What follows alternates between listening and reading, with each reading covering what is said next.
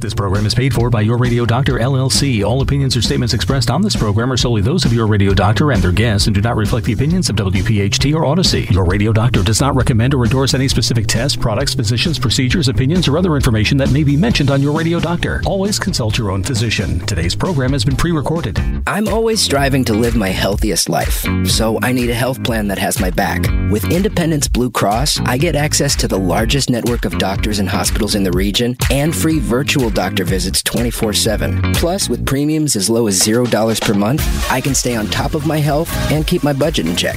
Independence has given me coverage I can count on, and they'll do the same for you. Learn more about your coverage options at ibx.com. Talk Radio 1210, WPHT, WPHT HD, WOGL HD3, Philadelphia. From the Cherry Hill Volvo Studios, where relationships matter. Always live on the free Odyssey app. It's time for the Delaware Valley's first radio doctor. On call every Saturday afternoon at 5. This is Your Radio Doctor with Dr. Marianne Ritchie. Presented exclusively by Independence Blue Cross. Listen, 7 months or 10 months is an absolutely exceptionally short time frame to produce this vaccine. Your health determines your life, your longevity, and your happiness. Let Your Radio Doctor lead the way with your medical education. Your Radio Doctor, Dr. Marianne Ritchie. Good evening and welcome to Your Radio Doctor. I'm your host, Dr. Marianne Ritchie. We began February, American Heart Month, with a discussion about heart failure. This week, our topic is about blood clots, how to prevent them, and how to treat them when they've already formed. We'll discuss the most common causes and the treatment of abnormal clotting. Joining us today is a proclaimed master in his field, Dr. Gino Murley, a nationally recognized expert for his research in prevention and management of deep vein thrombosis, that's abnormal clotting in the legs, which can cause pulmonary emboli or clots to the lungs. Dr. Murley is a professor of medicine and surgery at the Sidney Kimmel Medical College at Thomas Jefferson University. He's the editor-in-chief of a journal called Hospital Practice, and for many other prestigious journals, he serves on the editorial boards. This includes reviewing articles for the Annals of Internal Medicine, or Bible. He holds leadership positions in many national and international vascular medical society and has the honor of being named a master of the American College of Physicians. That's what I'm talking about, Gino. Plus, Dr. Murley and Dr. Howard Weiss, my very first guest on Your Radio Doctor, are the Consult Guys, a great program they offer at the annual meeting of the American College of Physicians and monthly on the website of the Annals of Internal Medicine. Pretty impressive, Dr. Murley. Welcome and so happy to have you. Well, thanks, Marianne. It's great to be here with you tonight. So, Gino, we talk about clotting. We need clots to stop bleeding, but your mission is anticoagulation. You want to prevent clots in people at high risk or treat clots that have already formed when we don't need them. So we talk about risk categories. We're going to talk first about atrial fibrillation, then people who are sedentary, maybe a long plane ride, blood pools and causes clots, trauma, especially orthopedic surgeries, and cancers. Let's start with AFib. Why do patients in atrial fibrillation have an increased risk? Well, Marianne, first of all, atrial fibrillation for our audience is that your heart, instead of beating normally like it does, essentially quivers. One side of the heart quivers, the left side. And that quivering causes clot to develop in the left atrium of the heart on the left side. And those clots can then shoot out from your heart to your brain, causing a stroke to occur, or can actually go to other parts of your body. So atrial fibrillation is a very risky thing for patients because it could cause a stroke to happen. So I tell my patients when they do see me and they do have atrial fibrillation, they always will say, well, what do I do about this? Well, I say, well, one thing we have to think about is what is your risk for developing a blood clot to your brain, a stroke? And so interestingly enough, a formula was created and studied to predict the risk. We call this CHADS VAS score. People don't need to know what what that means. All it means is a formula of risk factors that you put together and you calculate a score. So say I see one of my patients, they have atrial fib. I calculate the score, and the score is 4. And I say your chance of having a stroke with no blood thinner in your system would be about 10% per year. And so patients will say, well, gee, there's a 90% chance I won't get a stroke. I said, well, yes, but it's not good to have a stroke because it could leave you without being able to speak, move your arm. It actually could really disable a patient. So I tell them the risk of 10% is pretty high. So we should put you on a blood thinner to protect you from developing a stroke and give you the safety you need. So patients oftentimes will feel more comfortable when they hear that they have a number and they know what the risk is. So they feel a lot better about that. They feel, well, maybe this is the right thing to do. But I do have some patients who elect not to because they're afraid of blood thinners, which I think we'll discuss, as a little further as we talk about this. But that's my first aspect, the atrial fibrillation, defining the risk through calculating a score, and then planning to use a blood thinner. And so a blood thinner doesn't mean that your blood becomes thinner or watery. It means that it's less likely to clot. So that people are clear about that. But I remember about a year and a half ago, we had Dr. Hugh Calkins from Johns Hopkins, a star in the AFib world. And I remember him saying that about 1 in 4 people over 40 will get AFib at some point in their lives, and it increases the stroke risk by 5 times. And that's pretty impressive in itself. But then there's data suggesting it might be linked to dementia. I guess if you throw mini clots and damage some neurons. So lots of good reasons to weigh column A and column B, as you say. So you decide to choose a medicine. There are 2 categories of medicines that we can talk about. One was what we use, warfarin, and then there were newer oral meds. Let's talk about them, Gino. Okay. Well, I think the first old-time drug is warfarin. It's been around really a long time. It was known as Coumadin, the brand name, and then Jantoven, which is another brand name. But warfarin is the generic for this blood thinner. It's an oral blood thinner. And what this blood thinner does is very simple. It blocks vitamin K in your body, and vitamin K is essential for making normal clotting factors. In fact, it prevents the making of factors 2, 7, 9, and 10. So when they say thins your blood, what it does is it reduces those factors from clotting. Now, people don't bleed to death from taking warfarin, but they take just enough of it to control the amount of thinning that occurs of the blood. And that's a blood test that everyone knows when they take warfarin. You have to have a blood test on a regular basis to adjust the dose of the warfarin to keep your blood just right to prevent clots from forming. So I think that's the first drug. Easy to use, except you have to avoid eating green leafy vegetables, anything that contains vitamin K. And so I think that's an important piece. And some people feel inhibited because they have to impact their diet. The other aspect is there's many other medications that interfere with warfarin, such as antibiotics is a real common one that we need to keep in mind. Now, of course, everyone has been bombarded by the new medications that are not new anymore. They're relatively old now, but about 10 years old. And these medicines are called the direct oral anticoagulants. And many of us have heard of these medicines as, and I'm going to use the brand name and the generic name. So many of you have heard of Xarelto, which is rivaroxaban. And then there's Eliquis, which is apixaban. So those are the 2 most commonly used new oral anticoagulants. Now, patients like these drugs because you don't have to monitor them. You take 1 pill once a day or you take 1 pill twice a day. It doesn't interfere with foods. You don't have to worry about vitamin K.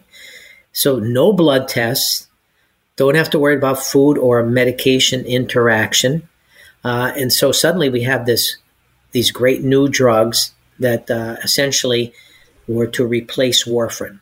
But I can tell you, in practice, warfarin is still used out there. A lot of patients feel very comfortable that they're getting their blood checked on a regular basis, usually once a month if they're stable, and they feel comfortable, they got a number, and they feel that they're controlling the medication. And they feel a little nervous about the new drugs because they think there's no monitoring. You just take a pill once a day. How do you know what's happening with the blood thinner? So I think that's an important thing to keep in mind. And I tell patients these medicines are safe, they're effective. And the big question that everybody asks all the time is there an antidote or a reversing medication for these drugs? Say I was in a car accident and I was brought to the emergency room. Will these drugs that I'm taking be able to be reversed? And that's the big question that everybody asks me, the patients do.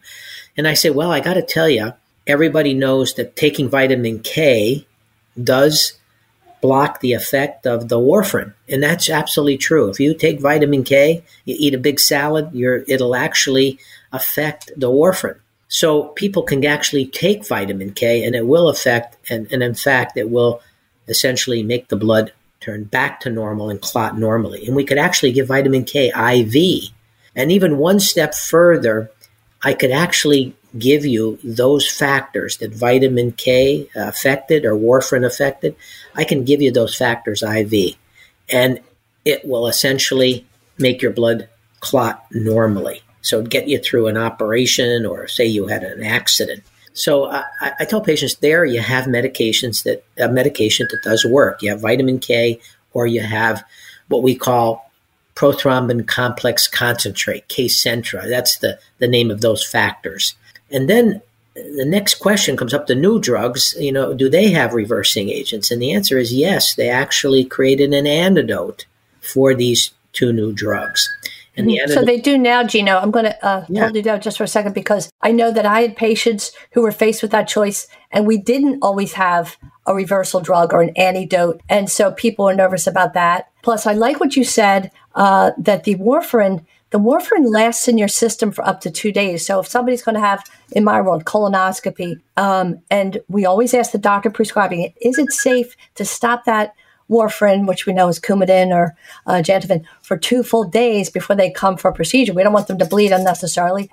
But if you miss a dose, the oral meds you're talking about, like Xarelto, Eliquis, Pradaxa, last for a short amount of time. They're out of your system pretty quickly. So they're easier to reverse because there's an antidote, et cetera. But we're going to talk about that too in terms of frequency of dose. And when we say you don't need monitoring, it means that when you're on warfarin, you have to have blood tests fairly often to make sure you're not too high or too low. And that makes the oral drugs more user-friendly, yes? Yes. Marian, you hit all the real key points for patients. And those points that you made was the fact that the length of time those drugs act in your system. The new drugs are shorter acting. Therefore, as you said, you can stop them in a defined time. Warfarin, longer acting.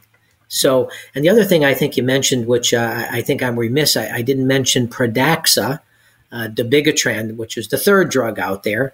And I didn't want to overlook that drug because it is used in some patients because it was one of the first ones out there being utilized for care. So I think, Marianne, you're absolutely right. I think our audience needs to know these drugs do have effects or reversing agents. And these drugs have a different half-life, meaning they last longer, warfarin lasts longer, and the newer drugs have shorter half-lives, meaning they don't last as long in the system. Important to know in terms of someone having, say, a colonoscopy done, like you said, in your practice. So I think those are important points you made. Very important. Stay with us during the break, and we'll be back with Dr. Gino Murley. Thanks for listening to Your Radio Doctor with Dr. Marianne Ritchie, exclusively presented by Independence Blue Cross. If you have a question for the medical mailbag, just send a note to doctor@yourradiodoctor.net. At Independence Blue Cross, we believe in giving you the tools you need to pursue your healthiest life. From premiums as low as $0 per month to health discounts and cash rewards, it pays to have coverage with Independence. With the strongest network of doctors and hospitals in the region and free 24/7 virtual doctor visits, you can feel confident that quality care is always within reach. Learn more about your coverage options at ibx.com. When Recovery Centers of America at Devon opened its campuses on the Main Line and in South Jersey, they offered a new approach, local addiction treatment led by an expert, caring team of professionals. RCA has since helped thousands and leads the way in innovative programs and exceptional inpatient and outpatient care, all in a beautiful setting that allows for healing and recovery. RCA answers the phone and admits patients 24/7, 365, including the holidays. All admitted patients and staff are routinely tested for COVID-19. Call now at 1-888-RECOVERY. That's 1-888-RECOVERY. When we ask questions, we make sure they're the big ones. Like, how can the healthcare industry earn the trust of patients? And what if your health outcomes and access to care weren't defined by your skin color, sexuality, gender, or zip code? At Genentech, we're removing barriers and partnering across the medical community to make clinical research as diverse as the world we serve, to ensure communities have access to healthcare. Learn how we are working to make healthcare more equitable at gene.com/askbiggerquestions. Welcome back to your radio doctor, and tonight's subject is blood thinners. With Dr. Gino Murley from Jefferson, we're talking about how to choose which medication for those people at high risk of blood clots. We talked about warfarin, better known as Coumadin or Jantoven, and that the newer drugs, the oral drugs, we now have medicines to reverse their effect when we need to. They don't need weekly blood tests or close monitoring. The other reason that we pick warfarin versus an oral, depending on the situation, we are talking about people who are not pregnant. So in a pregnant woman, we know that warfarin can lead to birth defects, if I'm right, because it can pass from the mother to the baby. It can interfere with normal clotting in the baby. It can interfere with bone and cartilage formation and other birth defects. So if you're on a blood thinner, make sure that your doctor knows as soon as you become pregnant, or obviously, if you're pregnant and develop a clot in your leg or something, your doctor's going to consider that. And I always remind almost every show, especially Gino, so important. You mentioned that if a person's on warfarin, it can interact with a lot of other meds. But we also know that when you buy over-the-counter preparations, herbs, supplements, guess what? If they happen to have vitamin K, it can interfere with the Coumadin or the warfarin. So all these things, talk to your doctor. You have so much access to us now. Call us. If you don't get a call back, use MyChart. Somehow ask your doctor. These are very serious medications. So Gino, if you're choosing again between warfarin and the oral meds you mentioned, frequency of dose, kidney function, how do they play into it? Well, it's interesting. The warfarin is not impacted by kidney function. It's very interesting. So it's not excreted by the kidneys, but is actually metabolized through the liver. So the liver is where warfarin gets used up in the body. So obviously, if patients do have liver disease, warfarin would not be a very good drug to use, because the fact that warfarin would last in the system even longer because it wouldn't be metabolized through the liver. The newer drugs are excreted by the kidney, about 30% each of the drugs, except for Pradaxa, which has a greater excretion through the kidney. The drug is eliminated. So the other two drugs, Eliquis and Xarelto, those two drugs are metabolized through the liver as well. So patients who have a liver problem shouldn't be taking these medications because it actually could make their blood too thin. So I think we have to keep that in mind, just as you said, when you take these drugs. And working with your doctor, I think your doctor will keep track of that process and make sure you're taking the right medication. How I select these drugs is a little different. I want to tell you, I select these drugs, the newer drugs, Xarelto and Eliquis and Pradaxa. I select them on how the patient likes to take their medicine.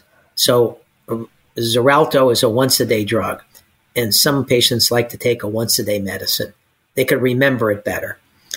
Other patients say it doesn't matter. I like to take a twice-a-day medicine because if I forget one, I could still take the other medicine, take that medicine later in the day. Good point. They think they're safer, which is true because the medicines, are metabolized through the system. So I usually select the drug based upon patient's preference. I say, what do you think? Now, are one drug better than the other? The answer is they're both just as, all three, Pradaxa, Xarelto, and Eliquis, are just as effective as warfarin. So, one drug's not better than the other. I think they're all effective in terms of preventing you from having a stroke. So that's how I would look at this. What about a person's body weight or their BMI, which is weight to height, but does being overweight or does obesity affect your choice or the activity of the med? Yes. So I want to tell you, warfarin, I don't worry about that because remember, I'm going to adjust the medicine on a blood test. So I'm going to give you a warfarin and I'll be getting the blood test to adjust your medicine upward or downward. So I don't have to worry about the weight issue.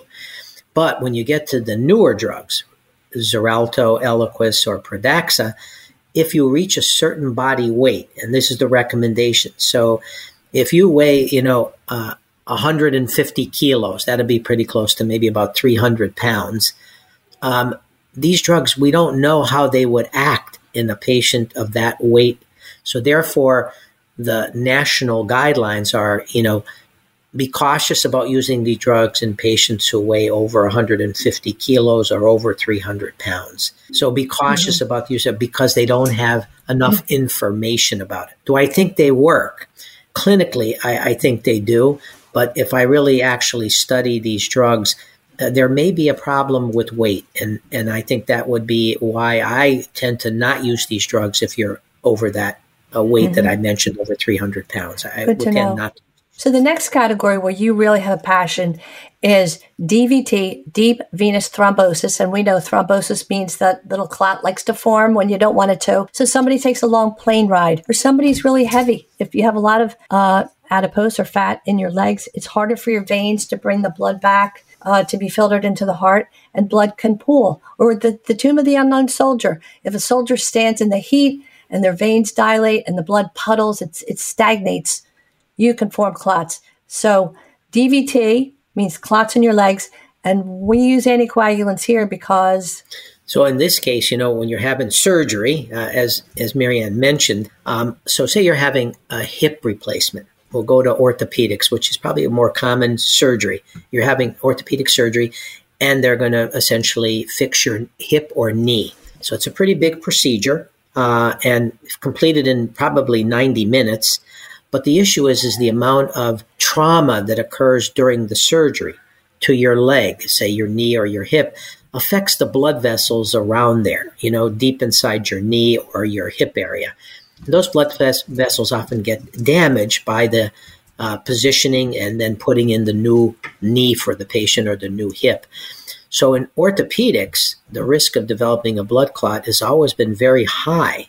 And therefore, this population of patients who are having joint replacement were studied very closely and showed that they actually did have a high incidence, as Marianne pointed out, the DVT, deep vein thrombosis. So studies began to develop in using medications to prevent that from happening. And they first started out, surprisingly enough, they started out with warfarin, our old drug we just talked about. And they gave patients warfarin right after the orthopedic surgery procedure, and then they adjusted their blood to an appropriate range. And by the way, they actually prevented and reduced the risk of getting blood clots after joint replacement. Well, patients, orthopedic surgeons decided to let's move on to other drugs, and they started then to use heparin, another blood thinner, but that's given as an injection. Or low molecular weight heparin, another blood thinner by injection. And that worked pretty good as well to prevent blood clots. And then, of course, the new medications came into play. Eliquis or Xarelto or Pradaxa began to be used by the orthopedic surgeons to prevent blood clots after orthopedic surgery, except they didn't use the same dose that was used in atrial fibrillation, the first topic we discussed here. They used a lower dose. And the reason why is the orthopedic surgeons were concerned about bleeding into the new joint that they just put in. Fixed. Of course. So they said, well, let's use half the dose of the Xarelto or the Eliquis or the Pradaxa. And sure enough, the orthopedic surgeons were right. It reduced the incidence of blood clots. But the orthopedic surgeons, I thought, were very unique.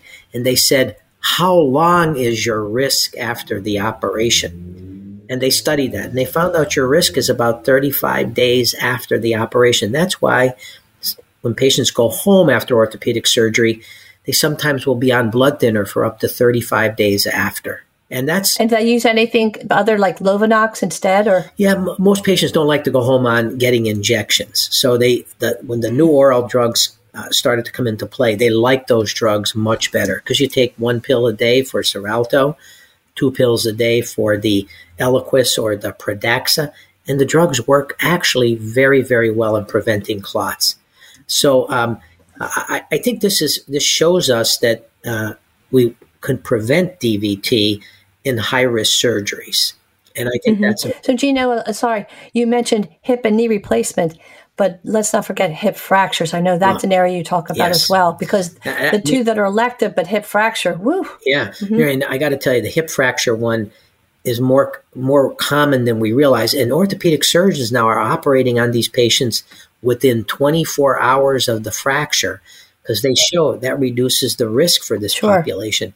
And orthopedic surgeons are becoming so sophisticated in joint replacement. They actually do them faster than they did. I remember when I was a young attending, you were in the hospital 7 days after joint replacement. Now you actually go home the same day. Or if you have a hip fracture, you might be out of the hospital in 3 days. Yes. But I know you're up and walking and bearing weight the same day as you. Oh, same day. Yes. Well, the reverse question I have then, if a person's on anticoagulation for a different reason, AFib, which would be common in an older person who might fall, get a hip fracture, does the surgeon delay the surgery? They don't have to now, because they can reverse if they're on warfarin, and they can reverse if they're on an oral anticoagulation. So that's good for people to hear, because there's no fear if your elderly parent or, loved one falls. We're not going to delay that surgery. Much better outcome, fewer risks. But back to the original topic of DVT or clots in the legs. The big reason we worry about it is because those clots can travel up I-95 and go right to the lungs, which could cost your life, yes? Yes. I mean, that's the big thing that, Marianne, you pointed out. If a blood clot breaks off from your leg and goes directly to your lungs, that could be a fatal event. And we know of some very famous people who actually have had major blood clots going to their lungs and ending their life. And I think that's something that, we need to always keep in mind about blood clots in the leg. So I always tell patients, if you went on you flew to Hawaii and you develop pain in your leg when you got off the plane about, a few hours later, make sure you get checked out, because as Marianne said, you're sitting in the plane for that period of time. You may have developed a blood clot because of pooling of the blood in the legs. Your knees are bent. You're not getting up and walking around, especially nowadays. They really don't want you to walk around, that you get checked out, because it could have an event. I always remember David Bloom, who was a famous reporter for NBC, and he was in the Iraq War, and he was in a tank riding into one of the battle areas. And that night, he had a major pulmonary embolism and died in Iraq. I remember that. And he was 29 years old. And it was a tragic event that did happen. And he died of a pulmonary embolism. And so let's take a little break, Gino, if we may. And when we come back, let's talk about what signs a person would look for if they're developing a pulmonary embolus. Good, Marianne. Today's edition of Your Radio Doctor with Dr. Marianne Ritchie, presented exclusively by Independence Blue Cross, can be enjoyed anytime, anywhere, at your convenience. Just download the Odyssey app and search Your Radio Doctor. It's health education on demand. Hi, I'm Caitlin Higgins, the Director of Outpatient at Recovery Centers of America at Raritan Bay, one of your addiction experts from RCA. Today, I'm here to talk to you about how COVID has impacted substance use disorder treatment. I actually did a magazine interview with Authority Magazine on this exact topic, and just how we utilize telehealth now to treat substance uses in our program, and just the leaps and bounds that we've been able to make having these telehealth options to expand our reach, to everybody, whether you're a little too far away or just not feeling well, you don't have transportation, whatever the barriers might be, so everybody can receive the same amount of treatment for the help that they're looking for.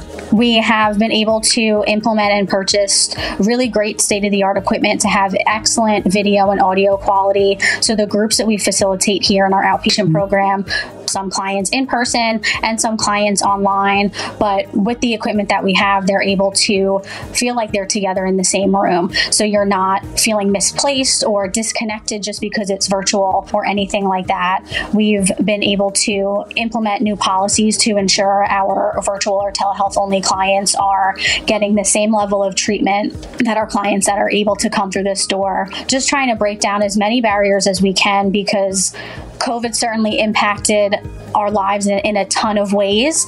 An increase in substance use, an increase in mental health symptoms, an increase in isolation. And we don't want any of that to stand in the way or to prevent anybody from getting great quality care to address these issues.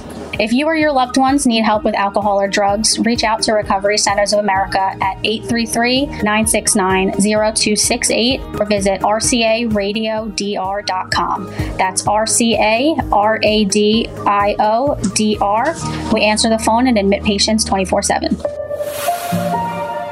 I'm always striving to live my healthiest life, so I need a health plan that has my back. With Independence Blue Cross, I get access to the largest network of doctors and hospitals in the region and free virtual doctor visits 24/7. Plus, with premiums as low as $0 per month, I can stay on top of my health and keep my budget in check. Independence has given me coverage I can count on, and they'll do the same for you. Learn more about your coverage options at IBX.com. When you have orthopedic issues, you need a physician who eats, sleeps, and breathes orthopedics. You need an exceptionally specialized Rothman Orthopedics physician. They not only specialize in orthopedics, each Rothman physician only focuses on one area of the body, which means you can have confidence that you can get past pain and be what you were. Schedule conveniently online at RothmanOrtho.com. That's RothmanOrtho.com. When we ask questions, we make sure they're the big ones. Like when it comes to diseases, can we strive to treat, prevent, and even reverse them? And how can we make healthcare more effective and more affordable? These are the types of questions that can help impact the lives of so many patients, that help push the boundaries of innovation and healthcare for all communities. At Genentech, we are the pioneers of the biotech industry, tackling some of the biggest questions in healthcare. Learn more at gene.com/askbiggerquestions.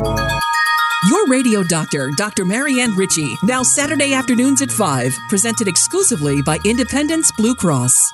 This program is paid for by Your Radio Doctor, LLC. Welcome back to Your Radio Doctor. We're learning so much from Dr. Gino Murley about when blood thinners are necessary.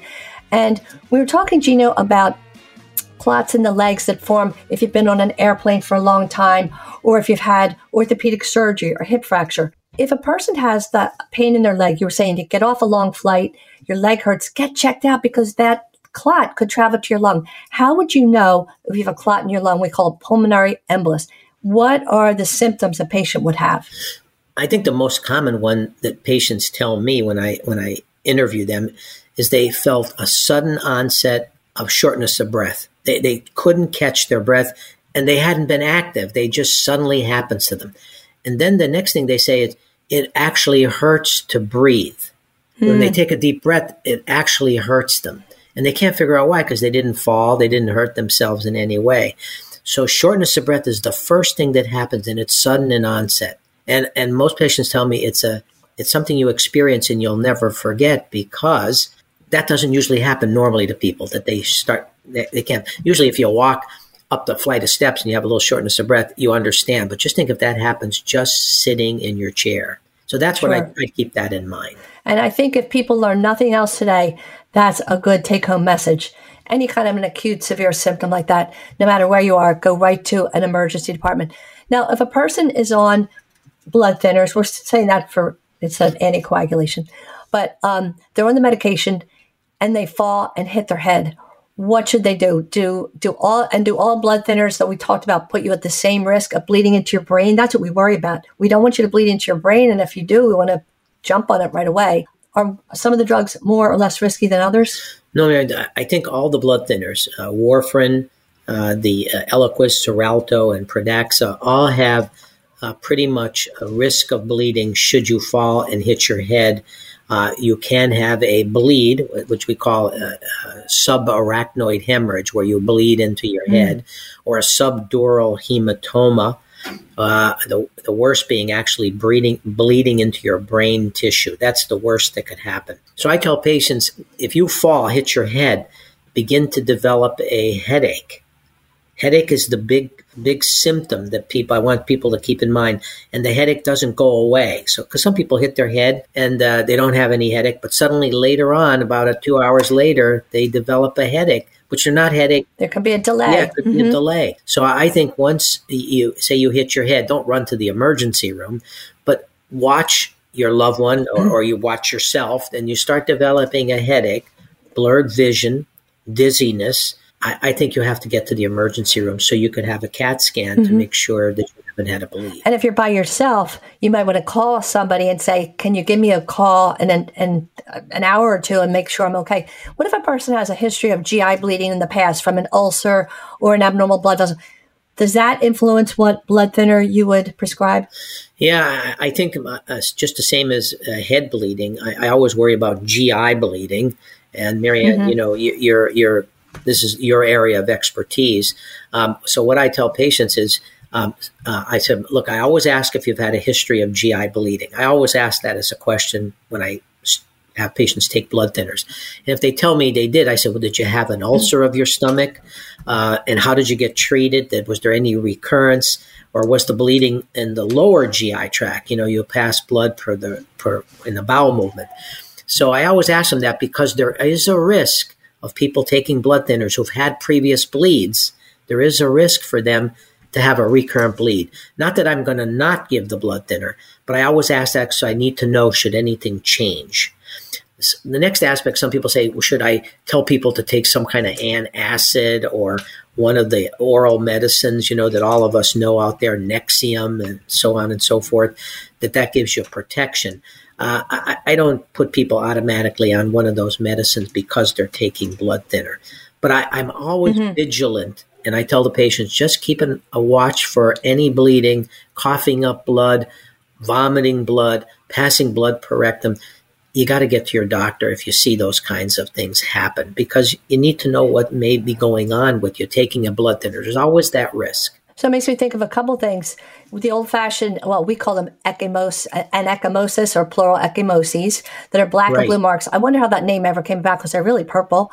But so if you have a couple of black and blue marks, that's pretty friendly. But what we want you to watch for, let's say you blow your nose, you have a simple sniffle and you see blood, brush your teeth and they bleed more readily than they used to. Doesn't hurt to ask your doctor what the parameters are. And if you see a black bowel movement, that just is old blood coming from higher up in your GI tract. So anything black stool, blood on the toilet tissue, you want to check with your doc.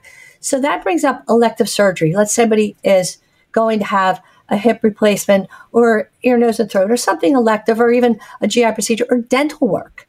Should the patient stop their medication? And by the way, if they do, don't look it up on the internet and it says stop at X number.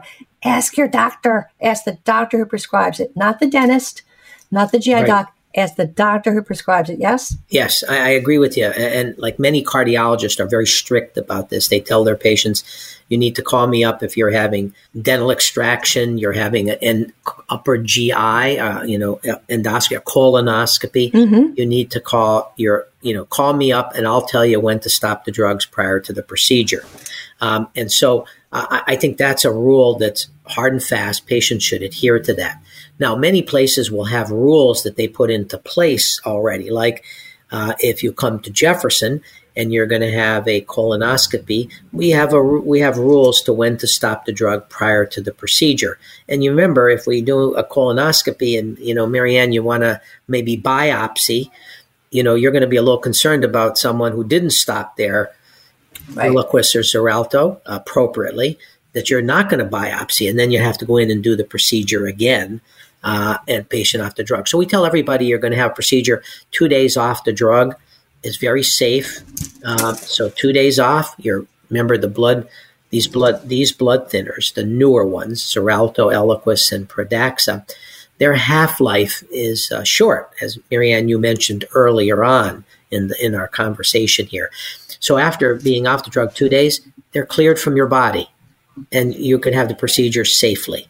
So I feel very comfortable. And if somebody's at really high risk, or sorry, Gino, but you feel comfortable doing that. But if somebody's in an unusual, and medicine is all about the nuances, am I right? You can have 100 people, and you give each one an aspirin, and somebody could die from it. You can't predict, so we are ready for always prepare for the worst. So somebody might go in and out of AFib, or they might have we want to talk about hereditary thrombophilia as well. But if somebody is really, it's not safe to stop it for 2 days, we might bring them into the hospital and put them on heparin, and that keeps their blood thin. We stop their oral med, we put them on heparin, and we can stop that. It's still 4 hours in advance, and it completely disappears. So there are dances we can do to keep you safe. So don't stop your medicine without asking us, right? Very good. Mary, I think if you adhere to that, that's the best thing to do. Yeah. So Gino, some people, it's more common than our listeners might think, have a genetic condition called thrombophilia. Philia like Philadelphia. Mm-hmm. We love to thrombose. We love to clot. They clot abnormally. And they might not have had an incident yet, or they may have. That's why you ask them, or the anesthesia, or people say, have you ever had a clot in an unusual place, your arm instead of your leg, or in near your kidney, or anybody in your family, or at an early age, long before you're pregnant, that hormones change, no risk factors. Whoa, why is this clot showing up in somebody in our family tree? How do you go about that, and how do you treat them? So what I always do, just like you said, I do ask the question, have you ever had a blood clot? And people say, well, yeah, I had a blood clot, 5 years ago after surgery. I says, anybody have any blood clots in your family? Mom, dad, brothers or sisters, aunts, uncles? And they'll say, oh, yes, on my mom's side, my mom had a blood clot and her sister did, and her other sister had a blood clot. Now I'm worried that there may be a hereditary clotting disorder, a thrombophilia.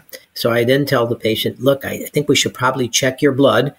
And I usually pick the two most common thrombophilias in the world. They're the most prevalent in the world. And they are factor V Leiden and prothrombin gene mutation. Those are the two genes that can cause thrombophilia, which means an increased risk for clotting, just as you mentioned, Marianne. So I tell patients we're going to do those two tests. They're genetic tests. They take about 2 weeks to come back when you draw them. So if you're going to do it before a surgical procedure, you got to give yourself some time to get them back if you really want to know that about the patient. And I think it's important to have that in the record so that you can make sure you're using the right prevention for blood clots, because those patients have a high risk. Mm-hmm. And a really careful surgeon is going to ask that as well. They're going to say, before I do this elective surgery, is this in your family tree? Do you know, marathon runners, sometimes I have several young people who come to us with anemia. GI docs work up anemia because we want to make sure there's not hidden blood loss. It's such a small trickle. You don't see blood on the toilet tissue, but it's hidden in the stool. So we check the colon for ulcerative colitis or cancer. We check the upper exam for ulcers, etc. And if they're both normal, and I learned that the person does a lot of running from their feet, hitting the pavement, pounding, we end up doing an extra study that finds tiny microbleeding in the small intestine. Mm-hmm. So we know to look for that. How about, so if somebody's on a blood thinner, is the treadmill, if they're doing regular exercise like we want them to do, does that put them at risk for any microbleeding anywhere? So patients always ask me that. They say, hey, look, would I get microbleeding to occur? And I say, well, the only reason you could do that is if you did have some AV malformations in your colon that would bleed should you traumatize them by running. But the marathoners, I'm always worry about them, especially the young women. I worry about estrogen with them if they're taking birth control pills.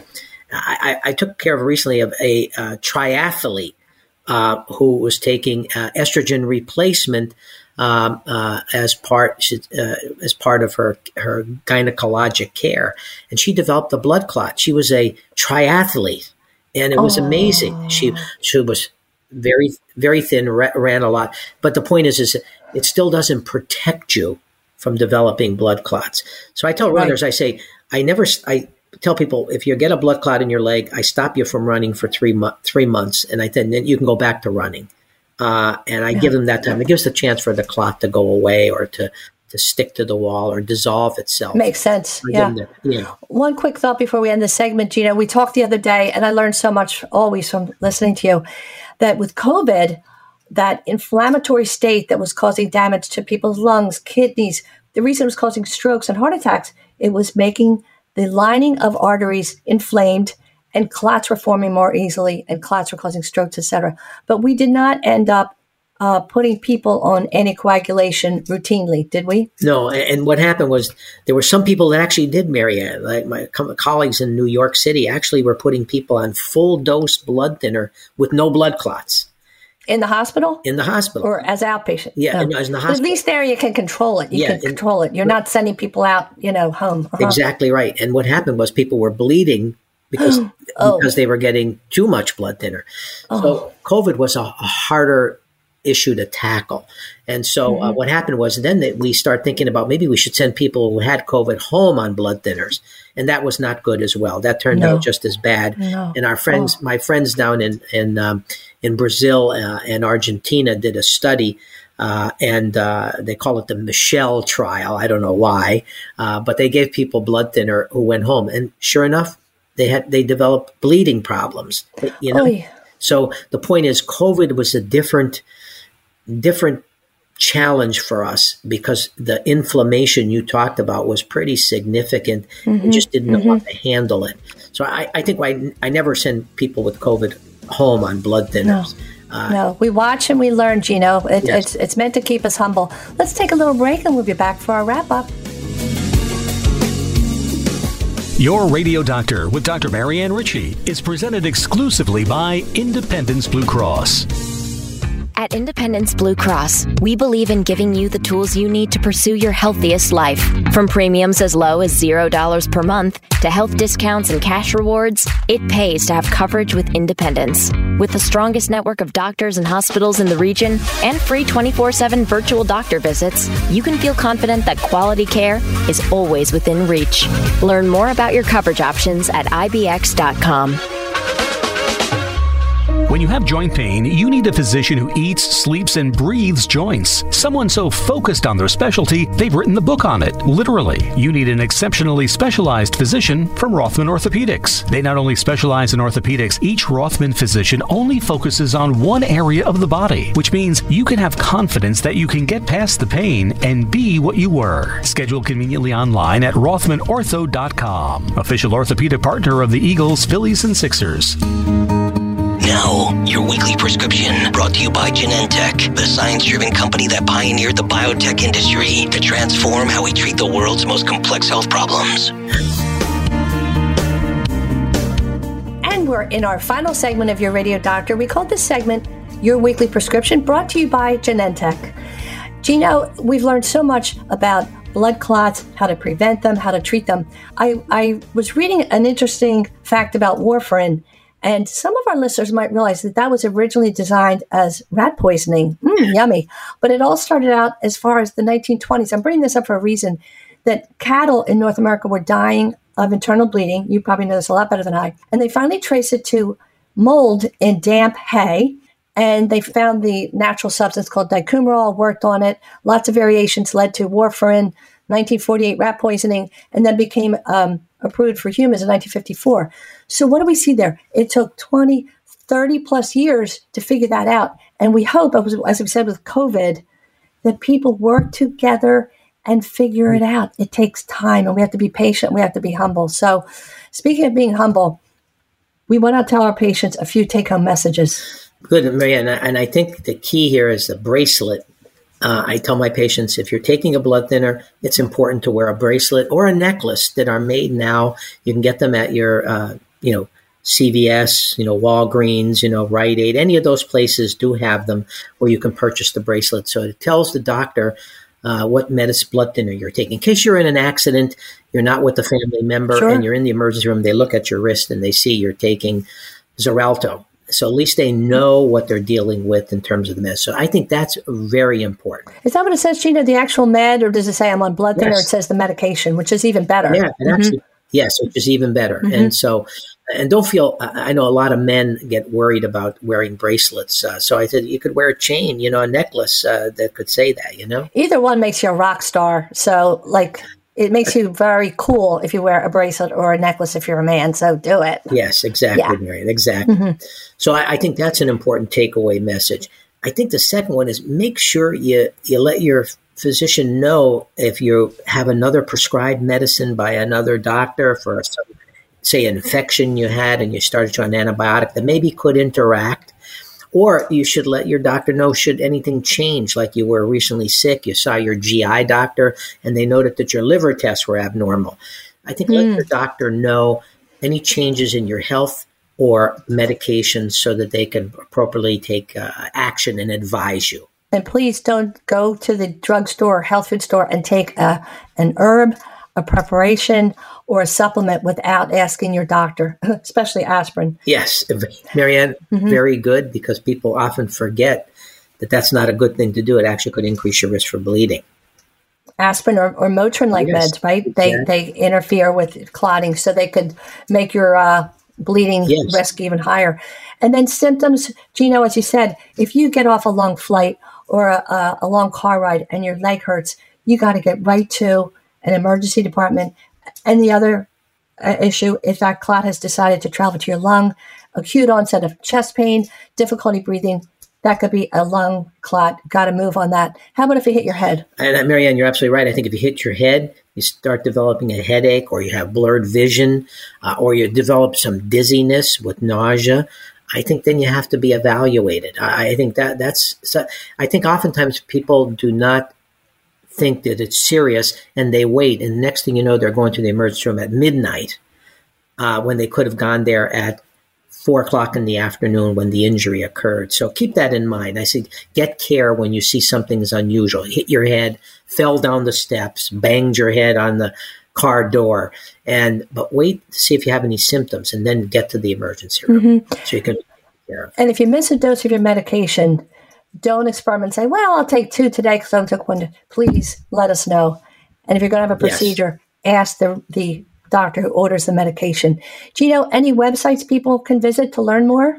Well, the heart.org is probably one of the big websites I would recommend because I think there's everything you need to know there about blood thinners, from stroke to atrial fibrillation, which we talked about earlier, and the use of these blood thinners. So I think that's a really good one. And then there's the American College of Physicians, their website, .org, AmericanCollegeOfPhysicians.org is very good.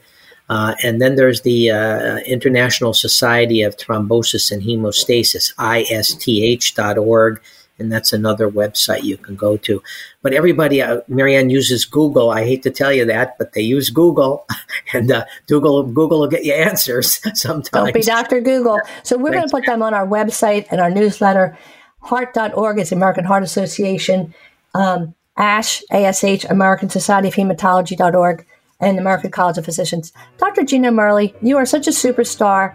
I admire your work so much, and I'm fortunate to have you as a colleague and as a friend. Thank you so much. You too, Marianne. Thank you for having me. Now, your real champion, presented by the Rothman Orthopedic Institute. And now for your real champion. We call this segment March to the Beat of a Different Mummer. Welcome to Dr. Vince Basile, who wears several hats. He's a mummer and marches as a comic with the Carolium Club, Gaelic for friends of mine. He's a diehard Eagles fan born in South Philly. Oh, yeah. And he's a third-year resident in emergency medicine at Einstein Medical Center in Philadelphia. Put them all together, and we welcome Dr. Vince Basile. Hi, thank you for having me on. Vince, take us back to New Year's Day. You had a great morning marching as a mummer. Then you go to the Eagles game. You're laser focused, watching the birds. Tell us what happened after that. Yeah, so around the second quarter, I'm pretty focused into the game. Then we kind of hear some commotion going on behind me in the stands. I'm locked into the game. We're down at this point. And my girlfriend actually started hitting on my shoulder and saying, hey, I think you need to go up there and help somebody.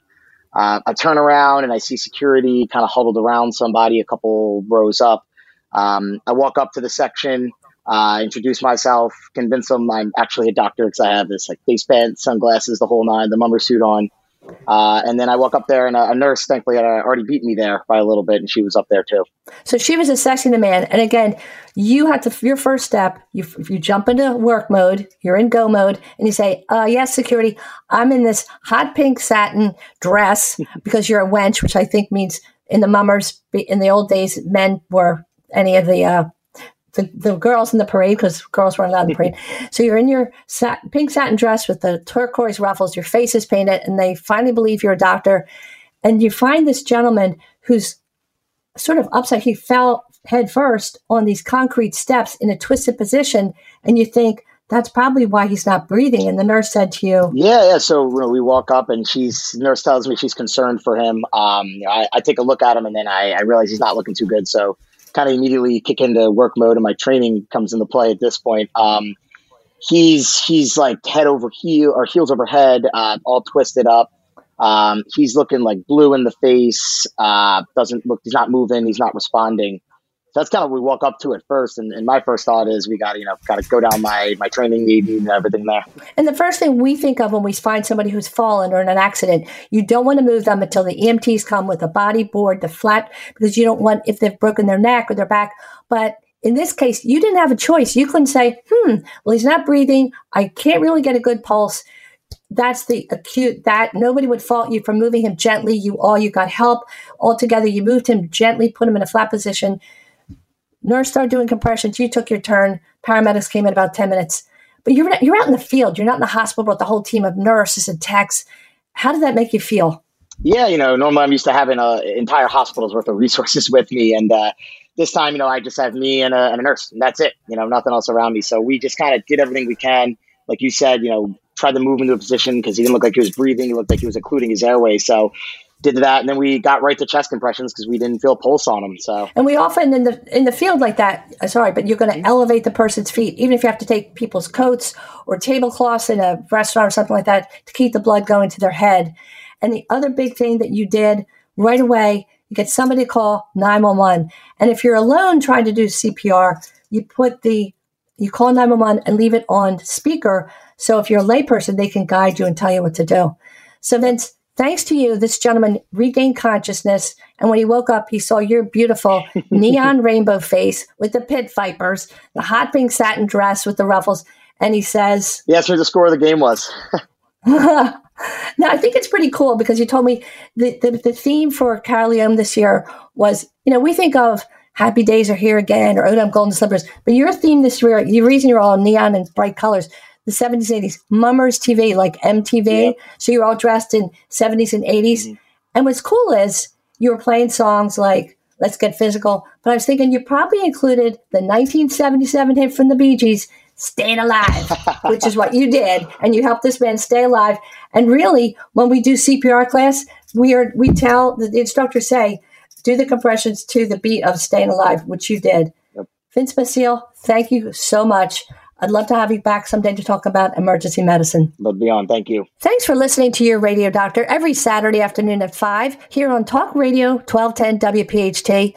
Listen to this show and all of our shows on Audacy.com, AUDACY. This is Your Radio Doctor, Dr. Marianne Ritchie, wishing you and the Eagles a happy Valentine's Day and a very happy, healthy, safe week with the ones you love. Always here to remind you that your health is your wealth. Thanks for listening to Your Radio Doctor, Dr. Marianne Ritchie, presented exclusively by Independence Blue Cross. To contact Dr. Marianne and to listen to today's show as well as past shows, visit yourradiodoctor.com. This program is paid for by Your Radio Doctor, LLC. All opinions or statements expressed on this program are solely those of Your Radio Doctor and their guests and do not reflect the opinions of WPHT or Audacy. Today's program has been pre-recorded.